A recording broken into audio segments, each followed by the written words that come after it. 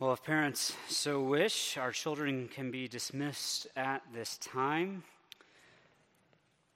And as they are making their way out, please open up your Bibles to Luke, the Gospel of Luke, chapter 11, verses 29 through 36, as we continue our study in the Gospel of Luke. So we will begin this morning by reading our passage aloud. So hear now the word of the Lord from Luke chapter 11, verses 29 through 36. When the crowds were increasing, he began to say, "This generation is an evil generation. It seeks for a sign, but no sign will be given to it except the sign of Jonah. For as Jonah became a sign to the people of Nineveh, so will the Son of Man be to this generation. The queen of the south will rise up at the judgment with the men of this generation and condemn it. For she came from the ends of the earth to hear the wisdom of Solomon. And behold, something greater than Solomon is here. The men of Nineveh will rise up at the judgment with this generation and condemn it. For they repented at the preaching of Jonah. And behold, something greater than Jonah is here. No one, after lighting a lamp, puts it in a cellar or under a basket, but on a stand, so that those who enter may see the light. Your eye is the lamp of your body. When your eye is healthy, your whole body is full of light. But when it is bad, your body is full of darkness. Therefore be careful, lest the light in you be darkness. If then your whole body is full of light, having no part of dark, it will be wholly bright, as when a lamp with its rays gives you light." Thus far the word of the Lord. If you would pray with me. Heavenly Father, this is a weighty word. So Father, would you help us now to hear it, to heed it, and to believe it. Let's we pray in your Son's name. Amen. Well, it was early in our marriage when I got up one morning and I made my coffee. I emptied the dishwasher. I closed it up, and I was about to begin my quiet time when Alyssa came down the stairs. And as she entered the kitchen, she thanked me for emptying the dishwasher. Now, it had been my intention to surprise her with an empty dishwasher. So I remember being a little vexed. Like, how had she figured out that I had emptied the dishwasher? Like, did she have x-ray vision? Was there a hidden camera somewhere that I didn't know about? Or did she just hear me banging dishes around in the kitchen? Like, what was it that had tipped her off to the fact that I had emptied the dishwasher that morning? So I had to ask her, "Sweetie, how did you know that I had emptied the dishwasher? It's closed." To which she smiled and said, "Sam, the dishwasher may be closed, but every single cabinet in our kitchen is wide open." And in one of those world-shattering moments, I looked about the room and realized that she was right. It was clear either we had been robbed or I had done the dishes, because every single cabinet was wide open. But up until that moment, I was utterly blind to that reality. Well, whether we realize it or even can admit to it, we all have our blind spots. We all have those things that we are painfully and at times embarrassingly blind and oblivious to. And there's no more dangerous of a blind spot than being blind to who Jesus really is. So do we have a blind spot when it comes to Jesus? You see, our passage this morning is a bit jarring. And if it doesn't unsettle us, if it doesn't force us to consider difficult questions and concerns, we're probably not reading it right. At times, the grace of God confronts us in order to comfort us. And that's what we have here.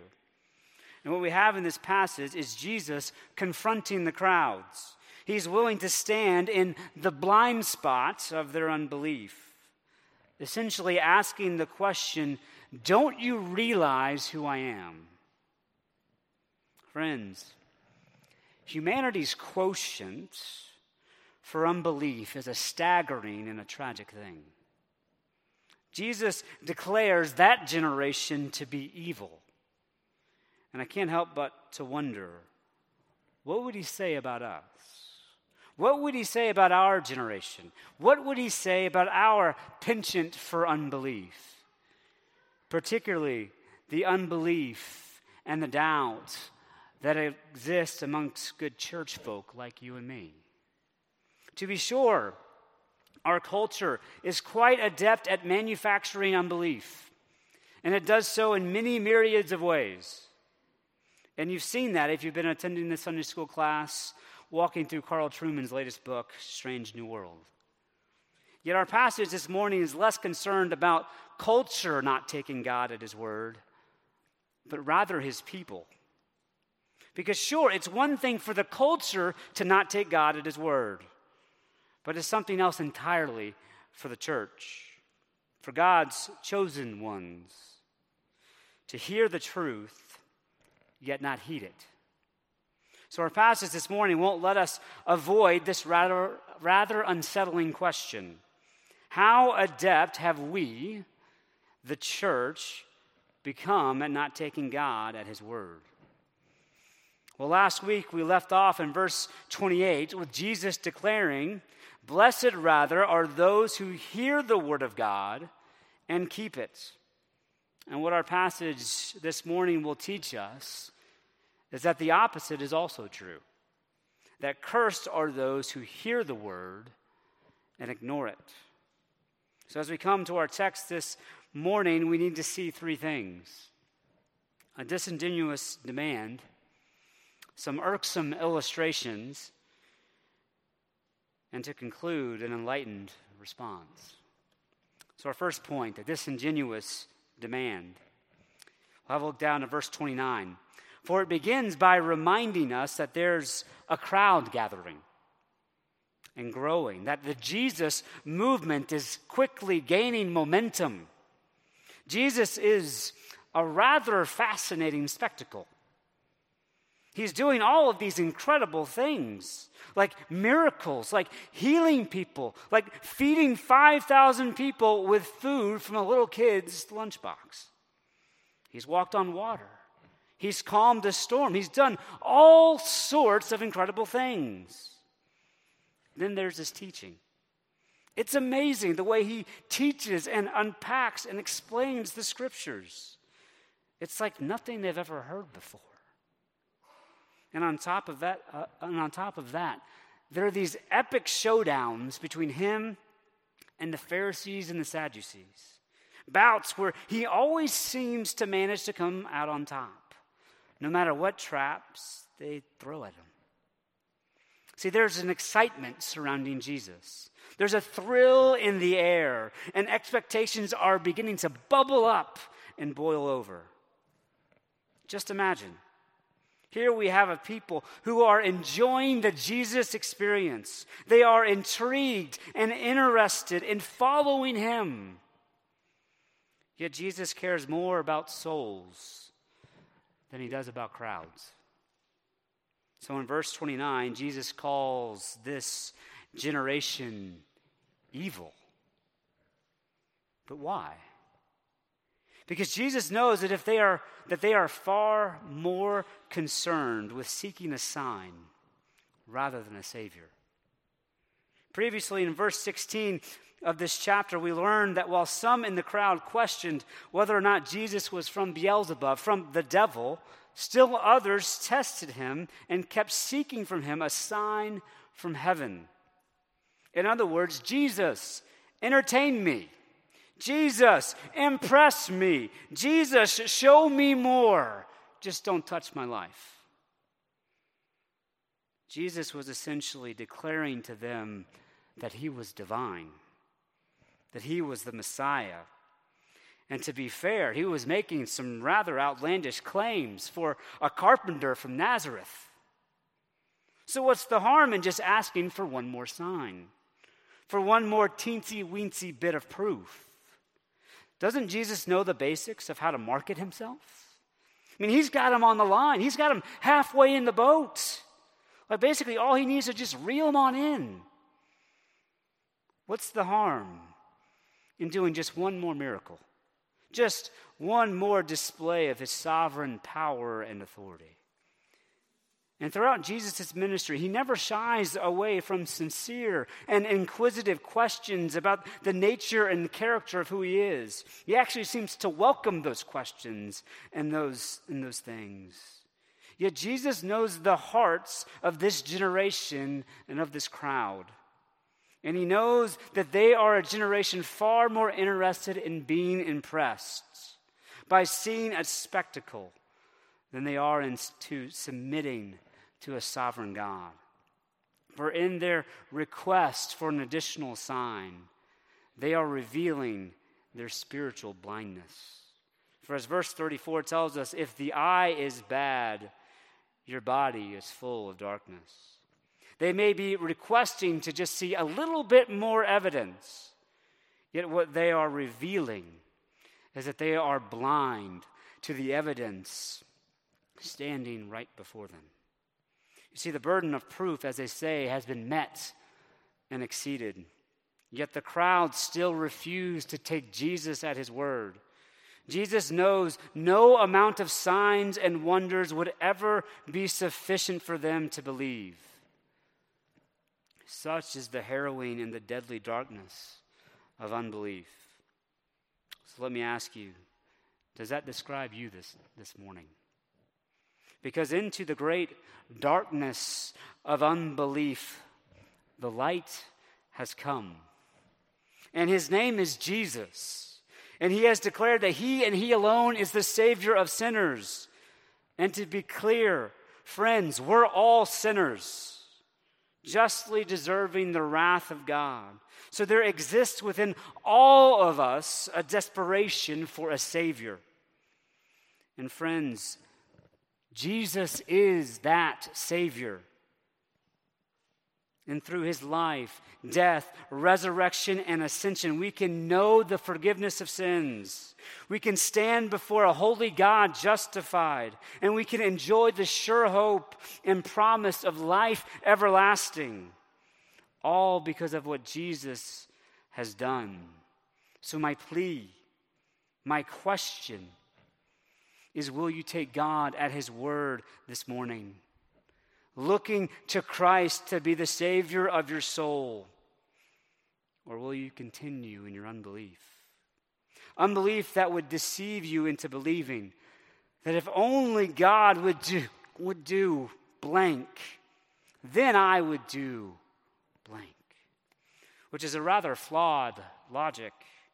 Because it's a logic that seeks to place the Creator into subjection to that which he created.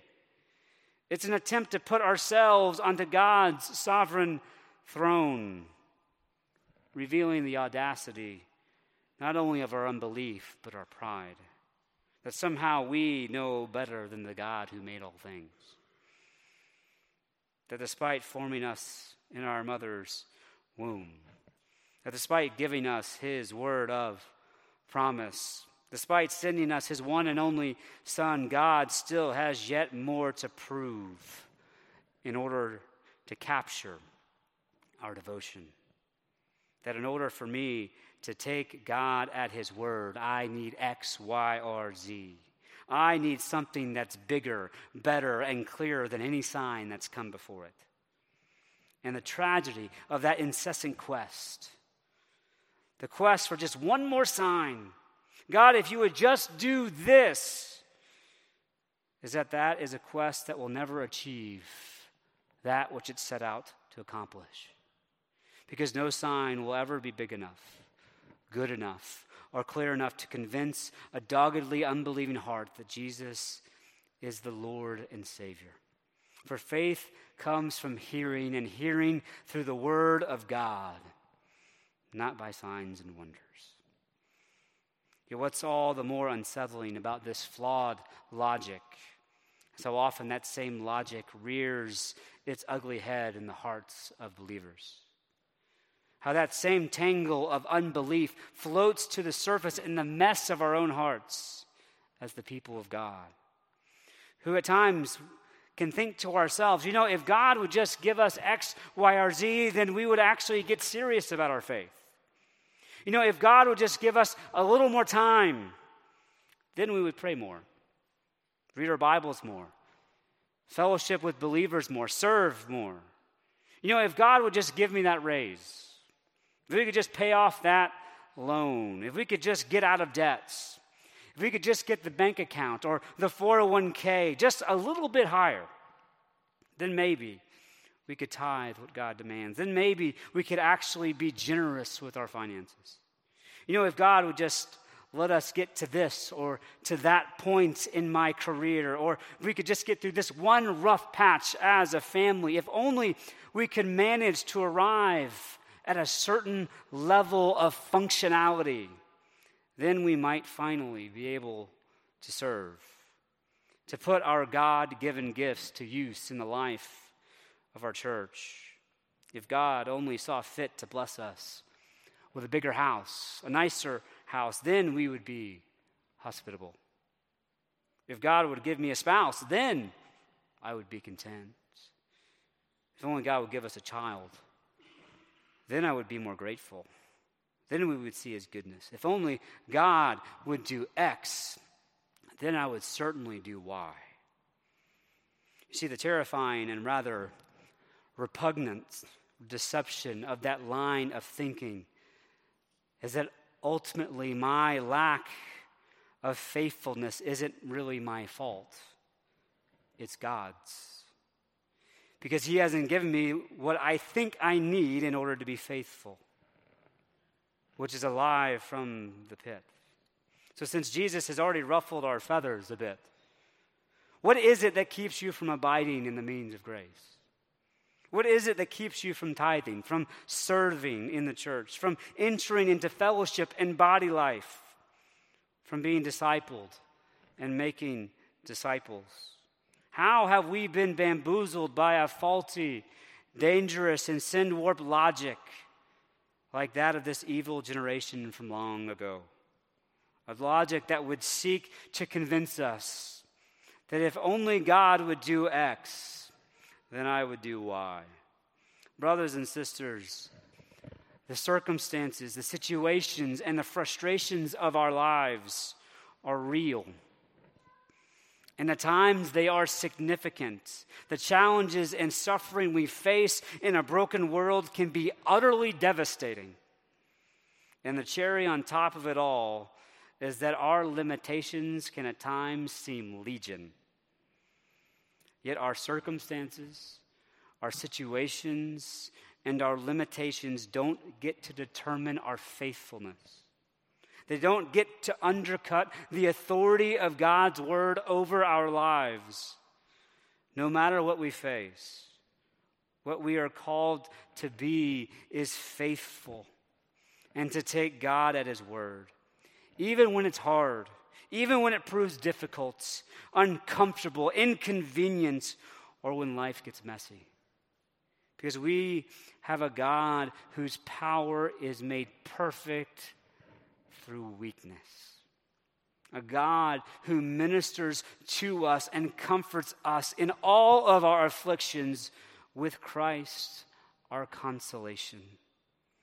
A God who has himself promised to supply our every need, who invites us to come and to make our request known to him, knowing that he is a God who gives good and gracious gifts, yet also realizing that in Christ, at times, that which we lack is not actually what we need. So in those clamoring moments, those moments of struggle, those moments of doubt, those moments of unbelief, will we take God at his word? Will we trust him? Will we trust his provision and his providence at work in this world and in our lives. Would that every step of our lives be a step made in faith, trusting and obeying the word of our Heavenly Father. Will further expose their disingenuous demand. Jesus uses some rather irksome illustrations, which is our second point this morning. We see these irksome illustrations in verses 29 to 32. Jesus is addressing a crowd that is blind to the harrowing reality of its unbelief. So Jesus uses some shock and awe here. So this is meant to be a gut punch. It's meant to be a bit unsettling, disconcerting, and uncomfortable for us to hear. Because Jesus is standing smack dab in the middle of their blind spot, trying to reveal to them the hard truth of their spiritual blindness. So Jesus utilizes two Old Testament references that would have been rather irksome and irritating.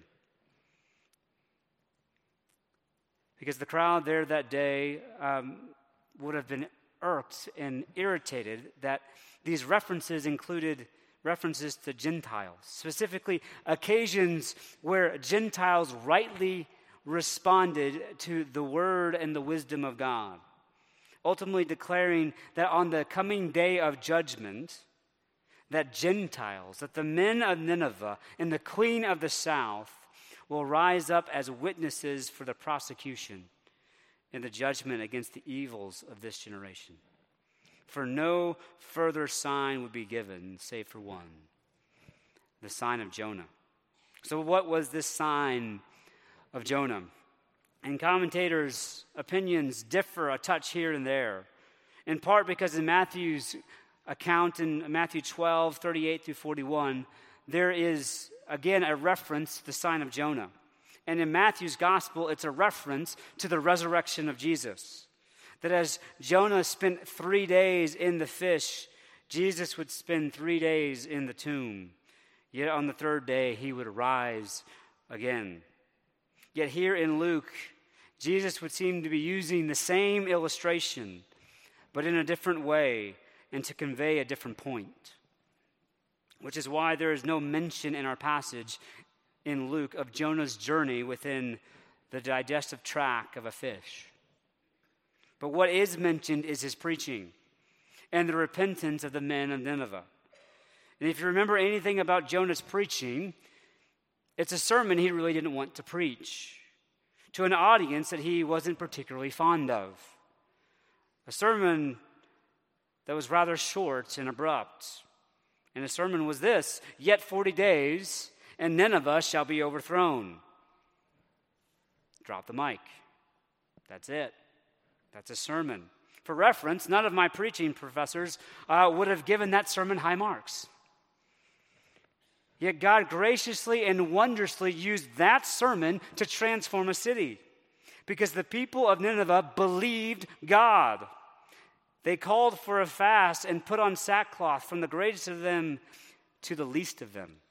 See, in hearing the word of God from the mouth of Jonah, the men of Nineveh believed God and repented of their sinful ways, from the least to the greatest. They did exactly what God's people should have been doing. And that frustrated Jonah to no end, because Jonah knew that this was a sign of God's judgment upon his people. See, God had sent his people prophet after prophet after prophet after prophet, yet they weren't listening, much less repenting.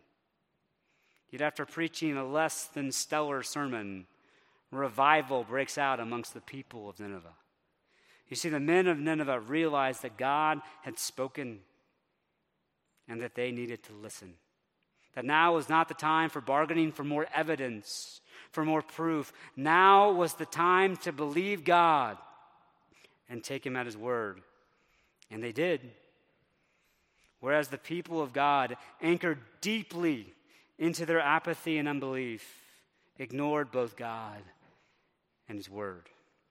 And that's why on the day of judgment, the men of Nineveh will serve as living proof, as the evidence that God had revealed all that was necessary for life and godliness. That he had revealed more than enough for his people to believe that Jesus was the Christ. And the question for us is, will we? Will we take God at his word? Will we hear and heed God's word, repenting of our sin and turning to God? Will we obey him day by day by day and moment by moment, trusting his provision and walking in faithfulness? Or will we be just like that crowd, demanding yet one more additional sign? But Jonah's not the only reference Jesus makes in our passage this morning. He also refers to the Queen of the South, otherwise known as the Queen of Sheba, a queen we are introduced to in 1 Kings 10 and 2 Chronicles 9, a pagan and Gentile queen who traveled from the ends of the earth to hear the wisdom of Solomon. Here was a queen who had a hunger, a drive, and a desire for the truth, for the wisdom of God. So when she began to hear the whispers and the rumors of a wise king named Solomon, she saddled up her camels and she made the long, arduous journey to Jerusalem in order that she might hear and learn the wisdom of God. You see, the Queen of the South recognized true wisdom when she heard it. And now Jesus is declaring that something even greater than Solomon has appeared. Yet mired in their unbelief, this evil generation ignores the God who literally stands before them. In both of these examples, it is those with limited information, those who are far from God, those unaware of the riches of his great and glorious promises. Yet it is they who respond in faith to the word of God. It is they whose lives are flipped and turned upside down by the grace and the glory of God. Whereas the tragedy of our passage is that those who were nearest to God seemed to be the furthest from him.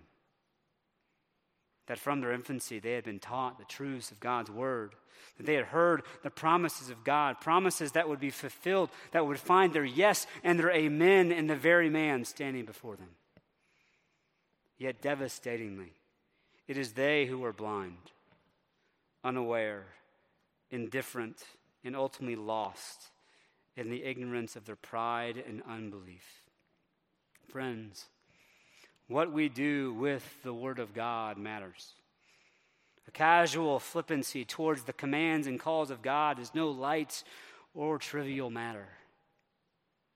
So the question becomes, how will we respond to the Word of God? What will our response be to this Jesus? Which leads us to our third and our concluding point for this morning, the enlightened response. How are we to respond to Jesus? Well, in verses 33 to 36, Jesus would encourage us to examine our eyesight. Can we see or can we not? And if the Lord has given us the eyes to see his beauty, then the question is, where are our blind spots? We need to examine our lives to see if we are living like Jesus is the light of the world, that he is the lamp unto our feet and the light unto our path. For the life of faith is not a life of compartmentalization. That's what Jesus is getting at in verse 33 when he says, "No one after lighting a lamp puts it in a cellar or under a basket, but on a stand." Accordingly, if Jesus is who he says he is, then the truth of that reality legitimately changes everything about everything. And our lives should bear the fruit of that reality. For he is a light so glorious that he gets to permeate and to pour his revealing yet healing rays into every square inch, and even the darkest corners of our lives. Yet compartmentalization is a temptation within us all. To submit to God in bits and pieces rather than in the whole. For each of us, there are certain areas of life, faith, and godliness that are easier to relinquish to the reign and rule of Christ than others. Yet if Jesus redeemed it all, he gets it all. The good, the bad, and the mess in between. For when Jesus died for us, he died for every bit of us.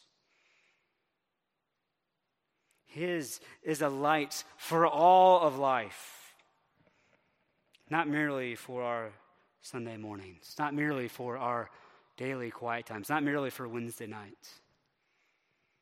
But for all of life. What we need to see then, what we need to behold then, what we need to believe then, is that there is not a corner nor a cubby hole of our lives that belongs to us. If we are in Christ, there is not a place that is off limits to him. Not a spot where Jesus doesn't get to say, that's mine. From your singleness, to your marriage, to your money, to your kids, to your weekends, to your Lord's Day, to your career goals, to your gifts, to your skills, to your hobbies and talents. Every single bit of you and every single bit of me belongs to Jesus Christ, our Savior. And we are his to wield for his kingdom and for his glory. So the question is, are we living our lives in the light of the world? Are we beholding Jesus, the Savior of our souls, and the light of our lives? In other words, what is it that guides your steps and illuminates your days? Is it the light of your own competence? The light of your own intelligence? The light of your own diligence? Or has a greater light shone into the depths of your life? This is what Jesus is getting at here in verse 36. If then your whole body is full of light, having no part in dark, it will be wholly bright, as when a lamp with its rays gives you light. Jesus is the greater light that guides, that governs, and that grows us in the bounties of grace and the glories of faith. As we seek to surrender unto him every square inch of the life that he has redeemed from out of the deep, dark darkness and has brought into his most marvelous light. And in verse 33, the light of Jesus is a light that is not merely for our own benefit, but also for all those who enter may see the light. That's why the light of your faith, the light of your obedience unto the Lord, the light of Christ at work in your life isn't to be locked up in the cellar, but that those about you, from your family to your friends and neighbors, co-workers, and even strangers, might behold the light of the world shining and shimmering through your life. For we have been given a gift, the gift of faith, the gift of eyes that can see and behold the glory and the grace of God. Not that we might keep it to ourselves, but in order that we might share that same light with all that we encounter. Because in a world full of darkness, we have been called to be beacons of his great and glorious light. That when others encounter us, that we might reflect and refract the glories of his grace at work within us.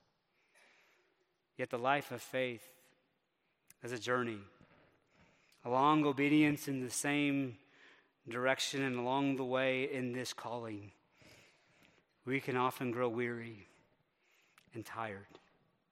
Sometimes from the extraordinary difficulties of faith, like persecution, but more often than not, from the ordinary, everyday struggles of faith. And knowing that we would struggle, our gracious Savior gave us this table that he might nourish our faith and shine the light of his most glorious grace into the depths of our souls, that anchored and steadied by his grace, that we might endure and endeavor on in faith, looking to Jesus, the light of the world and the light of our lives. If you would pray with me. Heavenly Father, into the darkness the light has come. O Father, that you might give us the eyes to behold, to see, and to experience the warmth, the hope, and the light of your countenance shining down upon us. Please grant us the eyes to see, the faith to believe, that we might walk through this life basking in the glorious rays of your grace, a grace that you have so lavishly poured down upon us through the finished work of Jesus and the sealing work of your Spirit. Feed us and fuel us as we come to this table, that our souls might feast upon Christ. May we once again glimpse your glory and be gripped by your grace. This we pray